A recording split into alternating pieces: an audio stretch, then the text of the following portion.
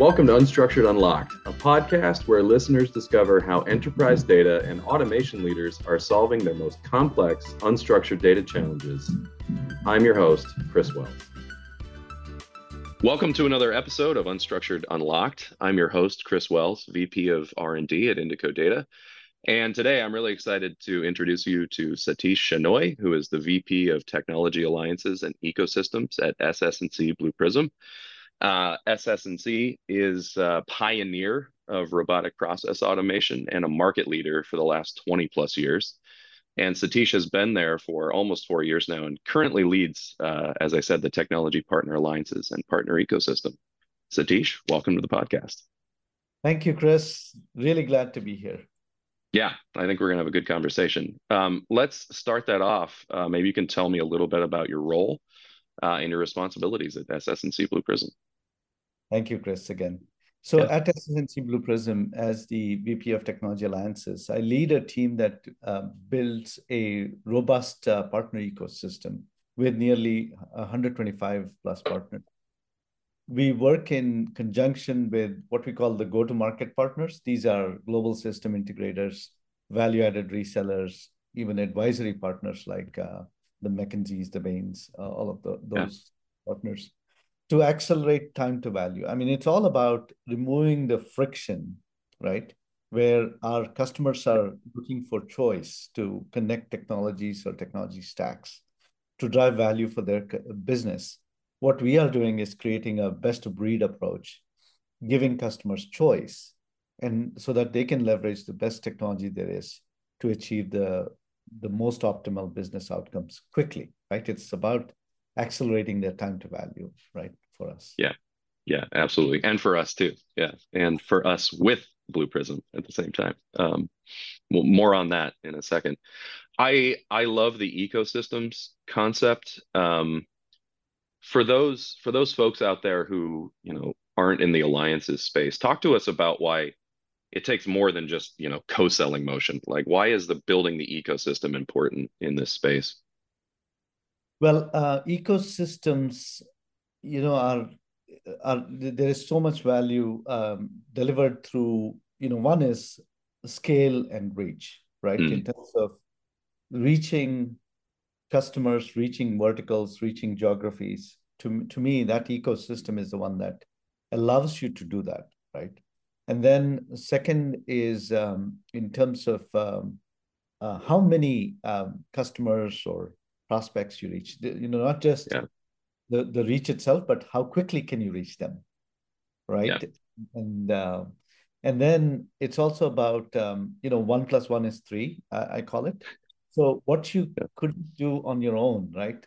Because I look at our partner ecosystem, and both on the technology side and the go-to-market side, and I think, on my own, I could do X, right? But then with my partners, I could really drive that, the truism that 1 + 1 is 3, maybe 4, maybe 5, depending on the partner. But it's really, we see that in action. In fact, SS&C Blue Prism, we have about north of 300 partners in total, which is so very partner engaged, I would call it, right? So solution-led, very customer-centric, but partner-engaged. Right on. That's fantastic reach. One benefit I would add to that is automation's kind of a noisy space, and getting plugged into an ecosystem where there's common vocabulary, common understanding of what can and cannot be done is really, really valuable in pushing this industry forward. Well said, Chris. Very good. Thank you. Thanks. All right. So on this podcast, I talk to a number of different types of people, but one of the roles and personalities I talk to a lot is the Center of Excellence lead, at a whatever large company, small company, whatever it is. But you talk to a lot more COE leads than I do. So I would love to get your thoughts about, how does SS&C Blue Prism think about what a proper Center of Excellence for automation is? Yeah, no, this is very true. In fact, a lot of the time, our default contact tends to be a COE in most cases, an automation COE. Sometimes it's broader, but in most cases, it's focused on automation. To me, a COE, I mean, first of all, let's get a common understanding of what is a COE, right? Yeah, good idea. To me, it's a dedicated team of individuals who are setting the standards, who provide consulting and development assistance, software development assistance, and then they monitor the progress, right? I mean, you can never really do something, you can't measure it, right? So they're good about all of that, right? Really creating those standards and so on. In terms of the COEs themselves, I've seen three different models, right?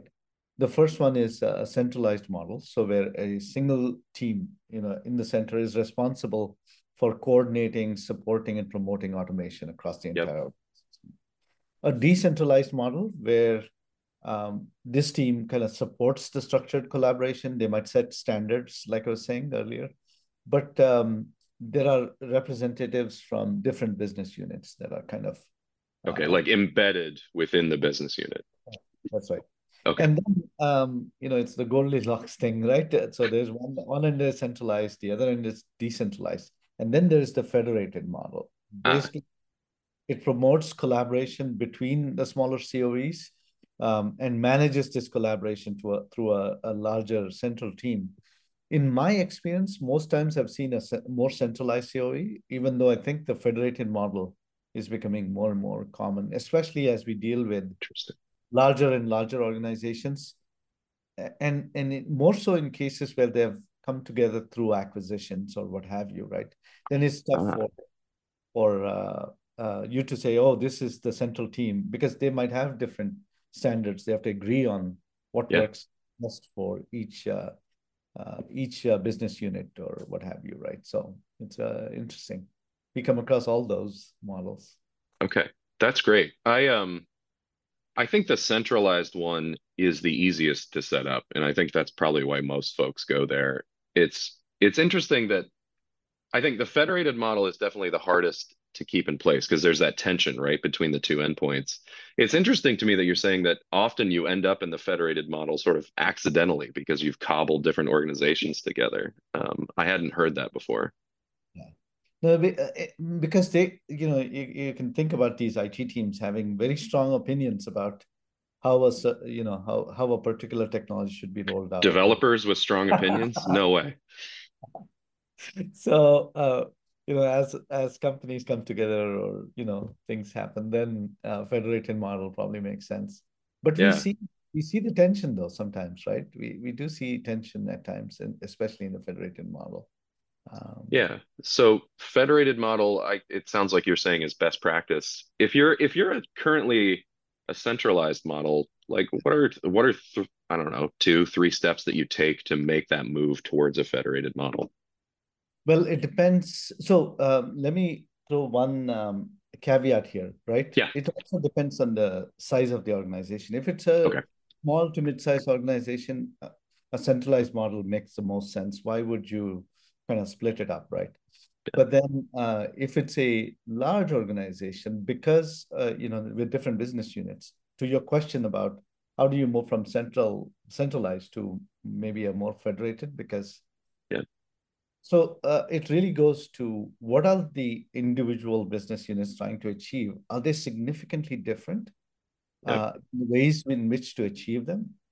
Then what we see is, the centralized model kind of starts moving to a more federated model because it makes sense. Yeah. You can't have one standard that can go across the organization. One organization is doing a specific kind of business with outcomes that are very different from the other. Yeah. If you look at some of the largest companies that have come through acquisitions, that's typically the case, right? So, Yeah, that makes sense. And you make a good point that at a large organization, you're going to have automation embedded in accounts receivable, right? And accounts payable. That's very different function and work from, say, the back office of a bank, right? And so you should manage those things, even if only from a regulatory point of view, you should manage those things in different ways. Yeah, that's really helpful. Thank you. yeah. Um, so the COE is like, it's sort of like the nuclear core, right? In the submarine. There's a whole lot that sort of surrounds the COE. And I want to eventually get to like, what's the top-down mandate that drives these things. But talk to me a little bit more about, you got the COE at the core. What's best practice in terms of the way that the organization sort of engages with and structures around the COE? So typically, when we engage with the COE, and let's say there's a business unit that different lines of business that surround the COE that are relying on the COE for guidance as they Yeah. deploy automation and so on.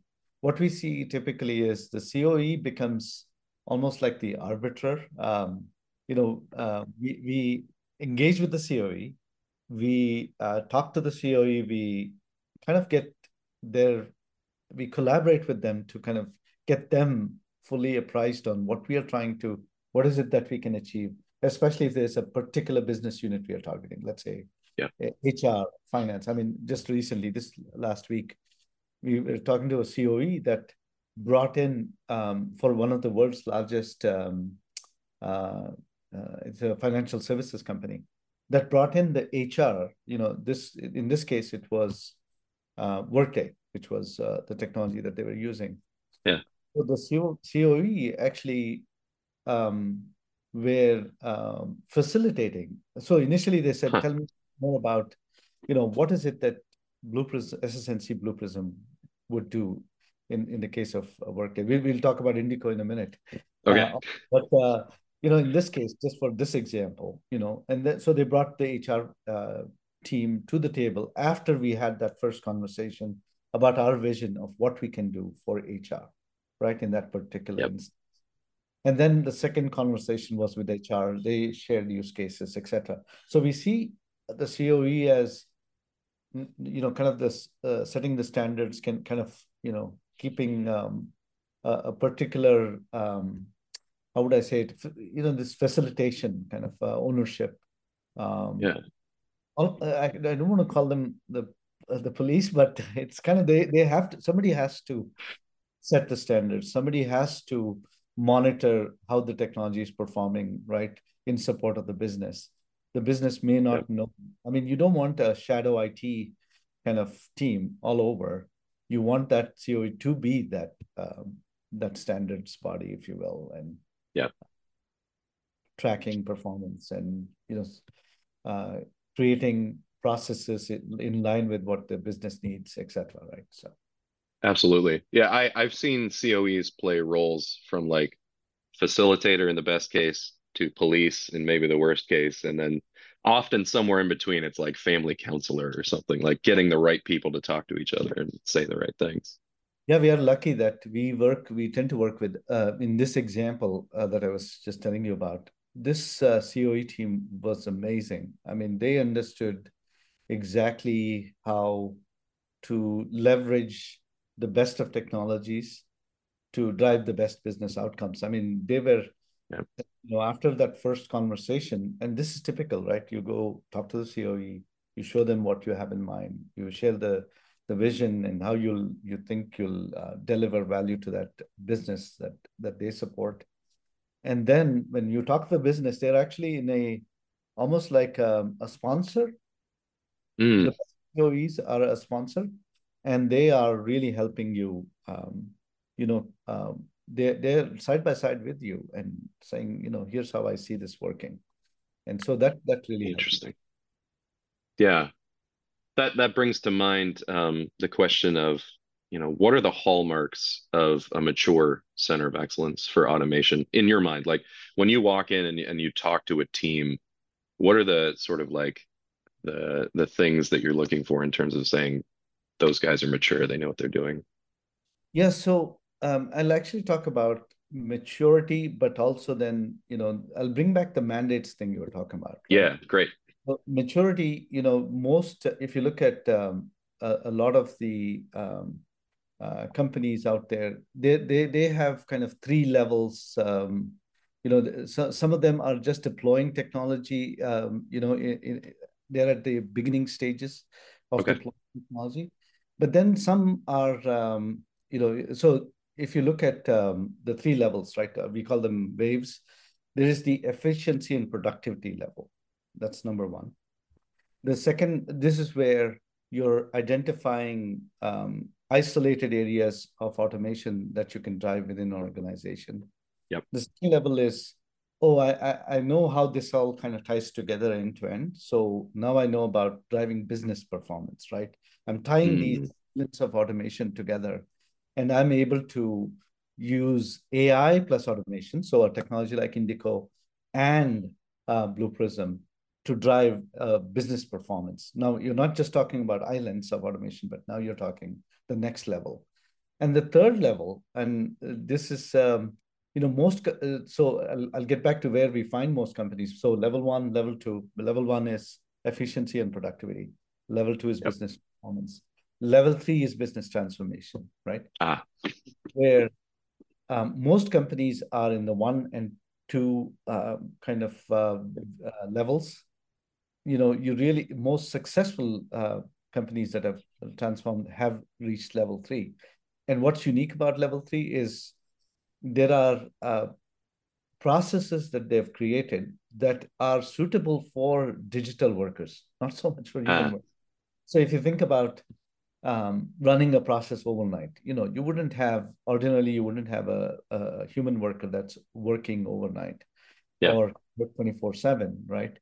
And so these processes are so well optimized for not just human workers, which part of the process can be executed by the human worker, but then also digital workers. And some of the processes are only for digital workers. So if you can get to that level of maturity, you're really achieving transformation then. Yeah. So that's the maturity scale, right? We can talk about mandates if you want. Let me circle back to mandates. I love those three levels that you're talking about, and it's interesting. Everyone talks about business transformation, digital transformation, but most people get stuck somewhere along. Maybe they get to step two, right? They just have their toes on it. And I think what you highlighted there is the reason they get stuck in that. It's not just about automating a process. It's about automating the right process. And when you're in step one, you're gonna do a one-to-one replacement of like people do this, bot does this, right? And nirvana, like getting to level three, is now I have this whole digital workforce. What else could we be doing, or what could we be doing differently? And it's really flipping that mindset around that gets you there. What could I do differently? I'm not locked into, oh, this is how we have done things, because you are catering to the limitations of what you've done before. Exactly. Yeah. Thinking, business, what does my business need? What's the maximum that my business needs? And work from there so that, we were talking about the workforce, I think, at one point, right? Workforce can be not just humans, but also digital labor. Right. So. Yeah, you've used the phrase digital label and digital workers a couple of times, and I wonder if you would just give us a definition for the audience who may not be familiar with that, with those phrases, which I like very much. Thank you. A digital worker to me is a software robot that can do anything a human worker can do, right? They can be assigned an ID and credentials just like you would a human worker. They can be trained to do manual tasks, right? As you would train, like somebody you bring in to do accounting, right? You would teach them if they need it. You would teach them how to do accounting. So you could actually teach the digital worker, right? This software robot entity. You can train it to do manual tasks like a human worker, but then these tasks could be usually are repetitive, high volume tasks. Keep in mind that a digital worker makes no mistakes, doesn't take any time off, or sick, and can work 24/7, right? So that's how we like to. No, I love it. I will say they do make mistakes. It's just they only make the mistakes that you told them to make because of your bad process that you encoded. I'll also say I still don't trust. You said, it's a robot that can do anything a human can do. I still don't trust the bots to make me a cappuccino. Like I just don't. They're not there yet. Not there yet. We'll teach them. Yeah, that's right. Yeah, good. So I kept kicking the can. I want to circle back. So you've got the COE has business partnerships, hopefully to the point where the business is starting to the business has been transformed in the way that they're thinking about what they want to automate and what they can do. Um, in terms of the COEs you've worked with, like what's the top-down mandate from the business that's driving all of this? Are there categories, or is there, sort of one mandate that rules them all? What have you seen? I like the one mandate rules them all. It's simple. No, actually, so when we talk to people about transformation, and you've heard this, Chris, Yeah. people, process, technology. Simple, Oh, right? yes. Too simple. It's simple. So what we have something called the robotic operating model that's very unique to SS&C Blue Prism. And we look at that robotic operating model as five different foundational elements or mandates, right? Okay. So the first is strategy. So based on the vision, what is the vision for your organization? Start with the end in mind, and Yep. then formulate a strategy that meets that vision. That's number one. Yep. Number two is the workforce. Instead of saying people, it's more than people, right? It's also that digital worker, digital labor. There Yep. are various ways to get work done, so that workforce is a unified workforce. Third is designing. So strategy, workforce, design. Identify the transformational opportunities that you have through research, consulting, whatever it needs to be, right? Talk to your business units. The COE will engage with the business unit to understand what it is that needs to be done. What are the pain points? What are the priorities? What are the personalities even? Yeah. Uh, Right. so we got strategy, workforce, design. Now next is build. This is where we understand the technology lifecycle and the methodologies that exist. I mean, the COE does too, to deliver Yep. value at the speed that is comfortable to the organization. That's the key, right? Change Yeah. management. Like it's really understanding what is comfortable to the organization and then building or developing technologies and things like automation and Yep. AI from Indico to support that. And the final piece is operate. So we talked about best Yeah. practices earlier. Best practices from the standpoint of achieving efficient planning and smooth production and control of the operations in line with what that business needs, right? And different businesses, like if you're talking about the back office, that business needs very different operations than the front office or the call center, which is Yes. mission, right? So that's why we have these five elements. So strategy, workforce, design, build or develop, and then operate, right? So if you look at those five elements, we find customers that actually embrace those five, Yeah. we see them very successful and deploying thousands, hundreds, if not thousands of digital workers. So It's interesting. In those five pillars that you just mentioned, there isn't a lot that you couldn't just apply meaningfully to any other initiative within your business. I think the unique flavor that you're bringing is saying like, hey, you have more than people at your disposal, right? You have this people bot digital worker, partnership, and you should keep that in mind as you plan and run in perpetuity in production. you're right. You're right. I think that's because that's unique to us. That's why Yeah. we bring that element. We highlight that. But you're right. At a high level, those five can apply in a variety of situations and initiatives. Yeah, no, I think it's great. Maybe the one mandate to rule them all is just, be a business that's, run efficiently and use all the tools at your disposal in the right context. I think when you said run efficiently, I was thinking of the balance that the business has to strike between Yes. efficiency and effectiveness. Where is that balance, right? How much can you drive efficiency to the point where it's not effective anymore, right? Yeah. Yeah. And that through that comes in through all those five pillars, right? Like I can make a very I can make a very efficient process that has very little impact on the business, right? If I pick too much low-hanging fruit as I choose my projects. Yeah. Yeah. Yeah, this is great. That's a great framework for thinking about these things. I want to we're making our way down here to getting to unstructured data, but I want to I want to give you a chance to talk about that change management element that you mentioned.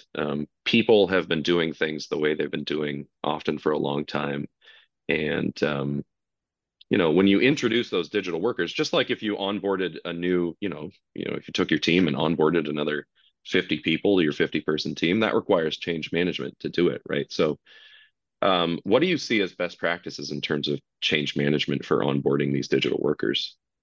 So the most common thing we see, Chris, is the fear of the unknown, right? Yeah, Automation. If you bring in new people into a team, you can imagine some people will get nervous, especially if they're doing the same job that the human. yep, If I was doing one job and somebody, my management brought in people that are doing a similar job, then yep, how do we kind of work to it? If I can pick one thing, it's that the fear of the unknown and making sure people understand where the automation technology is being used, why is it being used, and what happens to their job, their work, and they're doing more meaningful work as a result. People see after some time, after they see that the automation technology is not a threat. So education is critical, is basically what I'm getting at, right? Education of the people. It's always all about people, yep, and education of those people in terms of what the change is, why the change is coming, and how will the new reality kind of work around them, right? yep. Is really what we see. In the end, it's all about people, right? And if It you is. can educate them, if you can prepare them, if you can manage their expectations, and show them where we're going together, I think Yeah. that's the best practice, if you will. No, I agree. This comes up almost every episode where, I think 5 years ago, maybe a little longer, when RPA was really starting to like hockey stick, everyone was just talking about, oh, we're going to lay all these people off or repurpose them. And what has really happened is that automation has become this truly human-centric endeavor. And what we're doing is reimagining what work could be or even in should be in some cases. Yeah, and the interesting thing is when you take that and show it with a customer example. What has a Hmm. customer done that is very relevant to the story you just shared, right? One of our largest regional banks in the East Coast, that is a customer of ours. They called us on a Friday evening. I still remember. It was a Friday evening. I got this call from that customer, and this is right around the pandemic. The pandemic had just hit. Uh, People were not able to make payroll, right? Companies were not able to. And so the small business SBA, the Small Business Association, had said, oh, you need to apply. You need to send applications to your bank. yeah. And so this bank received 35,000 loan applications. Wow. And so they had been given a deadline by the government, by the SBA, saying you need to process these loan applications within a certain time frame. Well, you could hire 1,000 people if you can find them, especially in the pandemic where you Yeah. don't know how you're going to manage them, right? You can't bring them into your location, Yeah. and then or you could leverage, innovative technology like intelligent workforce, digital workforce. And Yep. so that's what they did. They called us. They said, okay, we have, you know, um, how can we solve this? And our answer, of course, was there's going to be a digital workforce that's a component of it, not all of it, right? Yep. So long story short, they were able to leverage the digital workforce to process the 35,000 loan applications. Actually, in the end, saving so many businesses from going under, Yep. right? Just think about them, those businesses not able to make payroll. And now they're able to because digital workers kind of saved the day. Yeah. So Yeah. Yeah, it's interesting.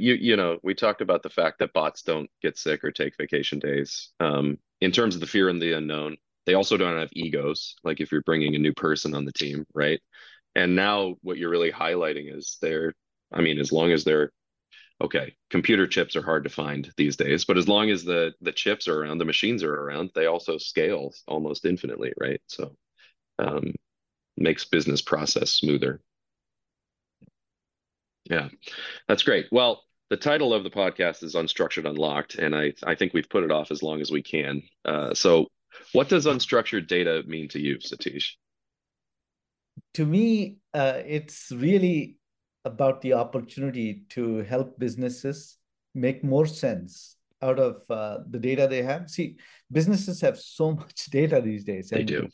we are generating data at a pace that has never been seen before, right? And you Yeah. know, the data volume is keeps on increasing every single year, right? So, My email inbox reminds me of this every morning when I look at it.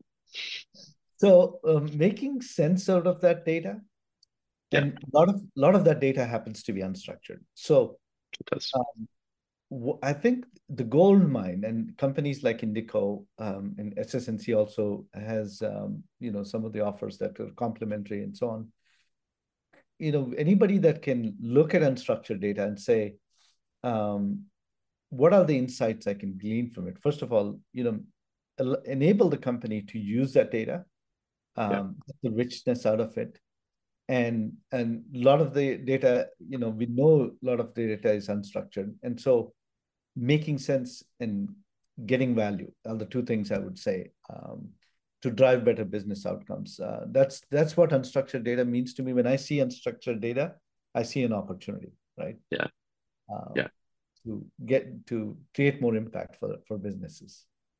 Yeah, no, totally agree. I often characterize unstructured data as something that you cannot put in an Excel sheet and run formulas against it, right? So you could paste pictures of cats and dogs in the cells, but equals cat or dog as a formula isn't going to work.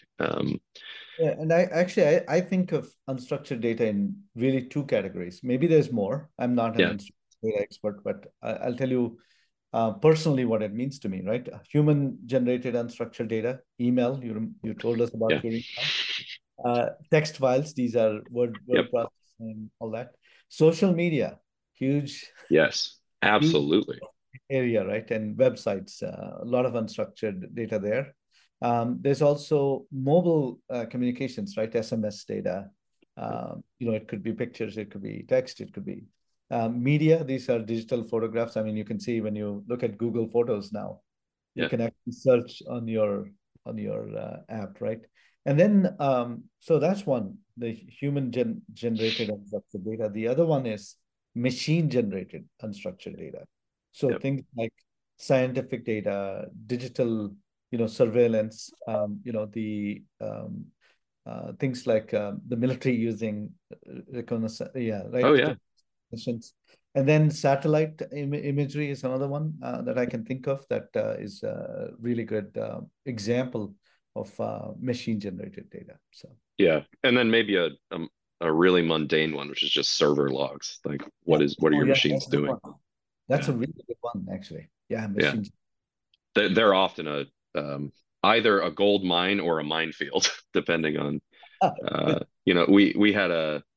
we had a customer who wanted to make sure that there was no PII being logged, right? And so they used our platform to build out tooling for that.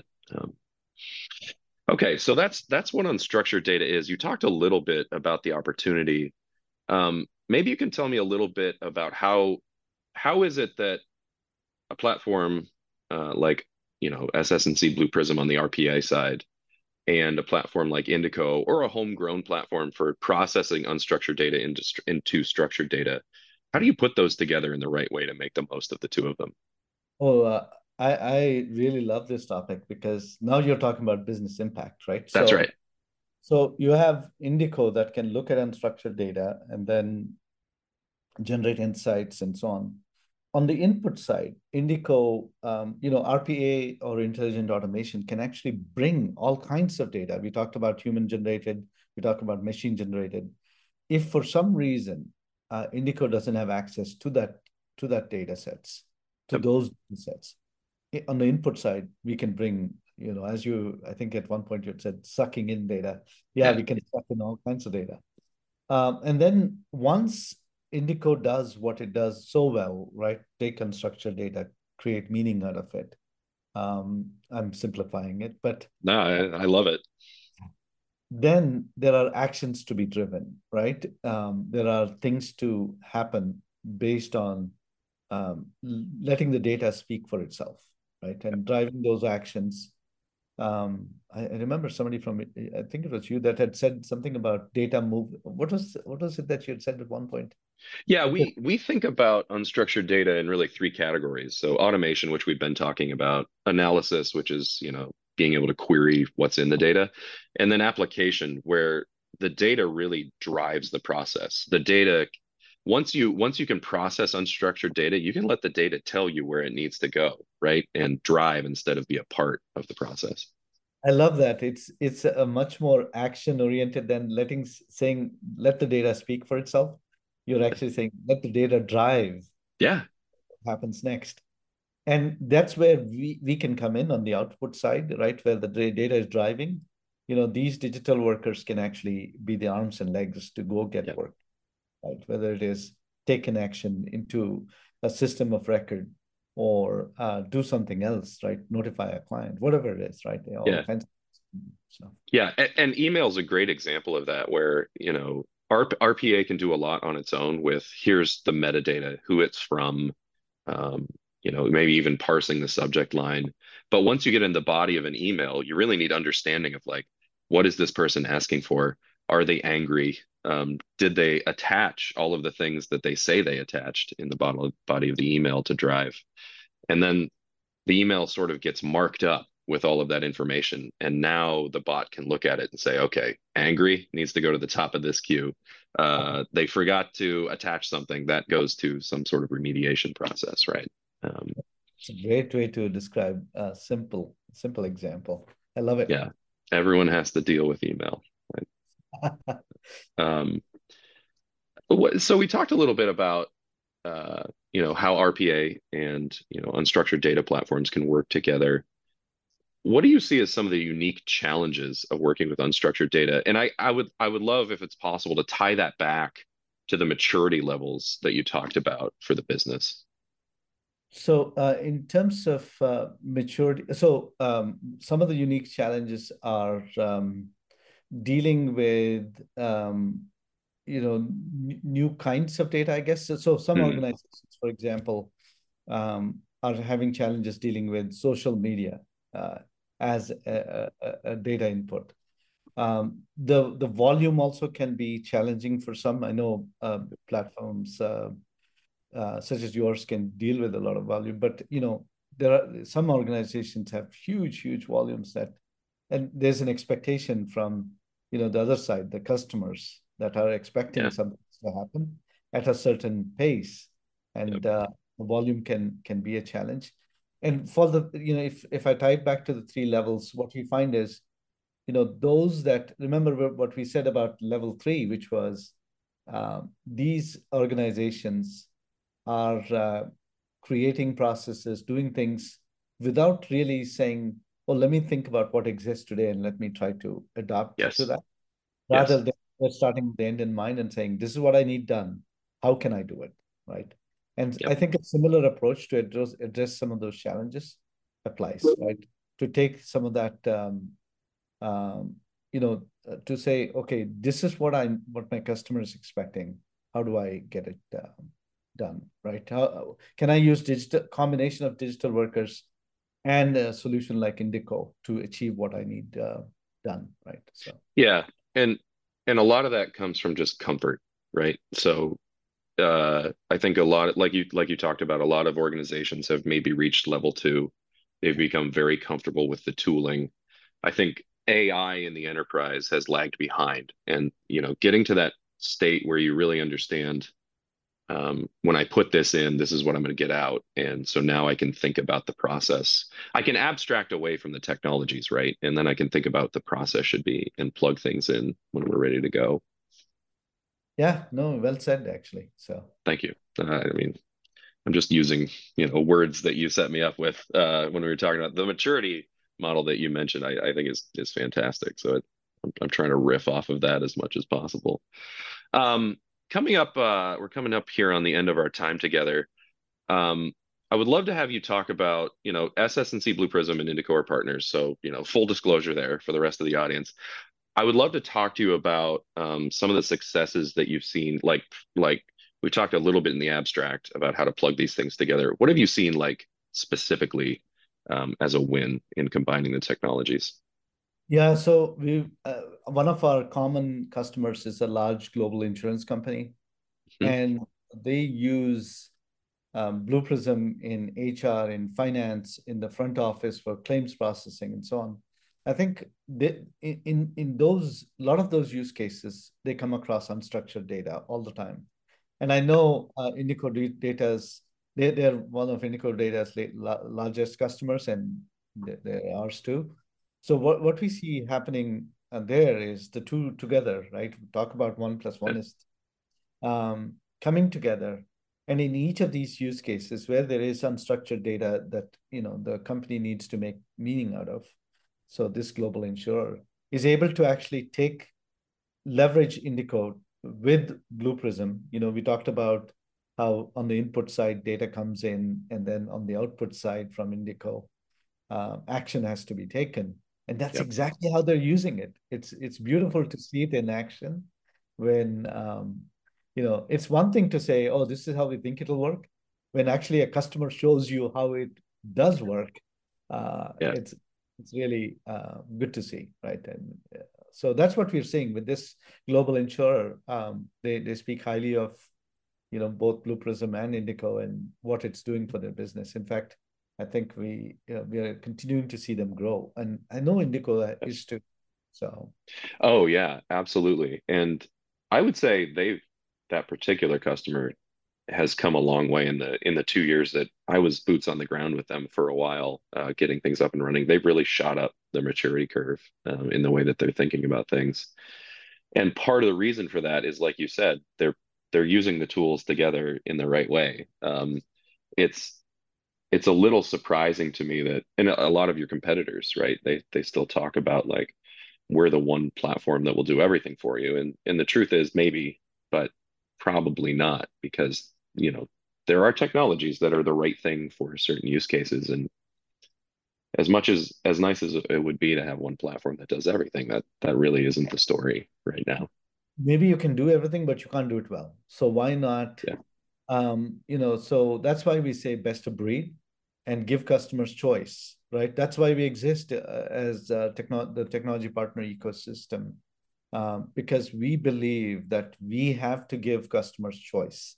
When it comes Yes. to technology, they leverage best-in-class technology from different vendors and optimize the business outcomes based on that. We are not in it to say, it's us or you go away. No, that Yeah. doesn't work.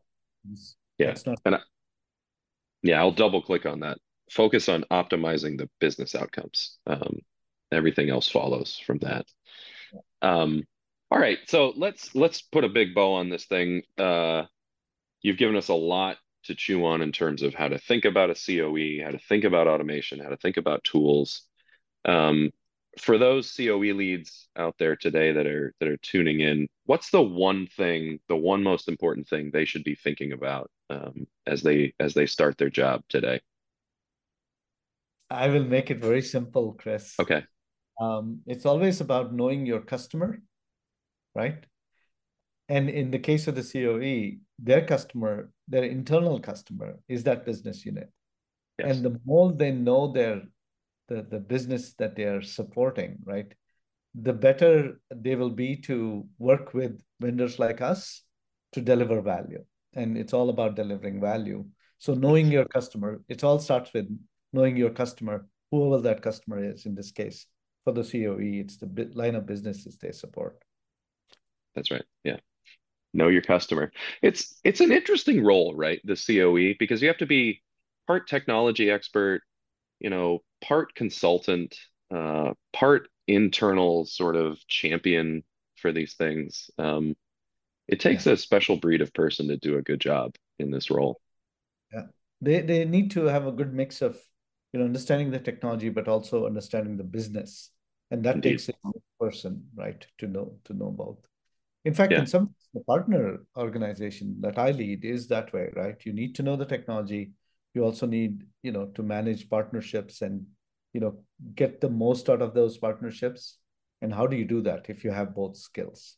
So Yeah, absolutely. And I would also throw in, talk to your vendors. Like if you're an SS&C Blue Prism client and you're trying to figure out how to solve these problems, whether it's on the unstructured side or the structured side, like there are experts in these organizations that have seen this done well. And so lean on them as much as possible. well Um, said, because this just happened. Sorry, this is going a little longer. no, you're okay. Yeah. This just happened where they came, one of our COEs, and we get to work with some of the best COEs in the world, I think. We're fortunate, right? They came to us saying, help me understand. I'm trying to solve this thing in the our HR business unit. These are the pain points, these are the priorities. How would I solve it? And can you talk about some use cases? And we came to them with some great use cases. They loved it. And next Okay. thing we know, now they're scheduling meetings with their line of business they're supporting. There you go. Yeah. Yeah. You have that broader insight, right? So they should be talking to you. All right, last question. There are still lots of challenges out there. And as you think about these technologies and sort of even that consultative aspect of working with vendors who offer these technologies, what challenge do you think we're going to tackle? What's the big one that we're going to tackle in the next few years by combining these technologies? It's really um, it's the balance between efficiency and effectiveness for me, right? Using the combination of humans plus the digital labor, how can you achieve the business outcomes? But like I think you had given a great example earlier. You can make a business very efficient, but for what purpose? Why are you Yeah. doing it? Right? Can you be effective for your customers, for your stakeholders, I mean, this also includes employees, right? Being the stakeholders they are. So how can you achieve that balance is the biggest thing, I think, that we will see over the next few years. Because you could go on one end of the spectrum or the other, right? In Yeah. terms of using the best of breed technology that's out there. But how do you achieve that balance is what I'm thinking about all the time. So Okay. Well, that's great. Um, you've been listening to an episode of Unstructured Unlocked. I've been joined today by Satish Shenoy, VP of Technology Alliances and Ecosystems at SS&C Blue Prism. Satish, it's been an absolute pleasure. Thank you for your time and your thoughts. thank you so much, Chris. It's been the pleasure is all mine. So I really enjoyed this. All right, I might have to fight you about that, but for now, we'll agree to disagree. Thank you, Satish. Yeah, thank you. Thanks for joining us for this episode of Unstructured Unlocked. You can find all of our episodes wherever you listen to podcasts today. Spotify, Apple, everywhere. Be sure to follow @Indico Data on Twitter and YouTube. Have a good day, Automator.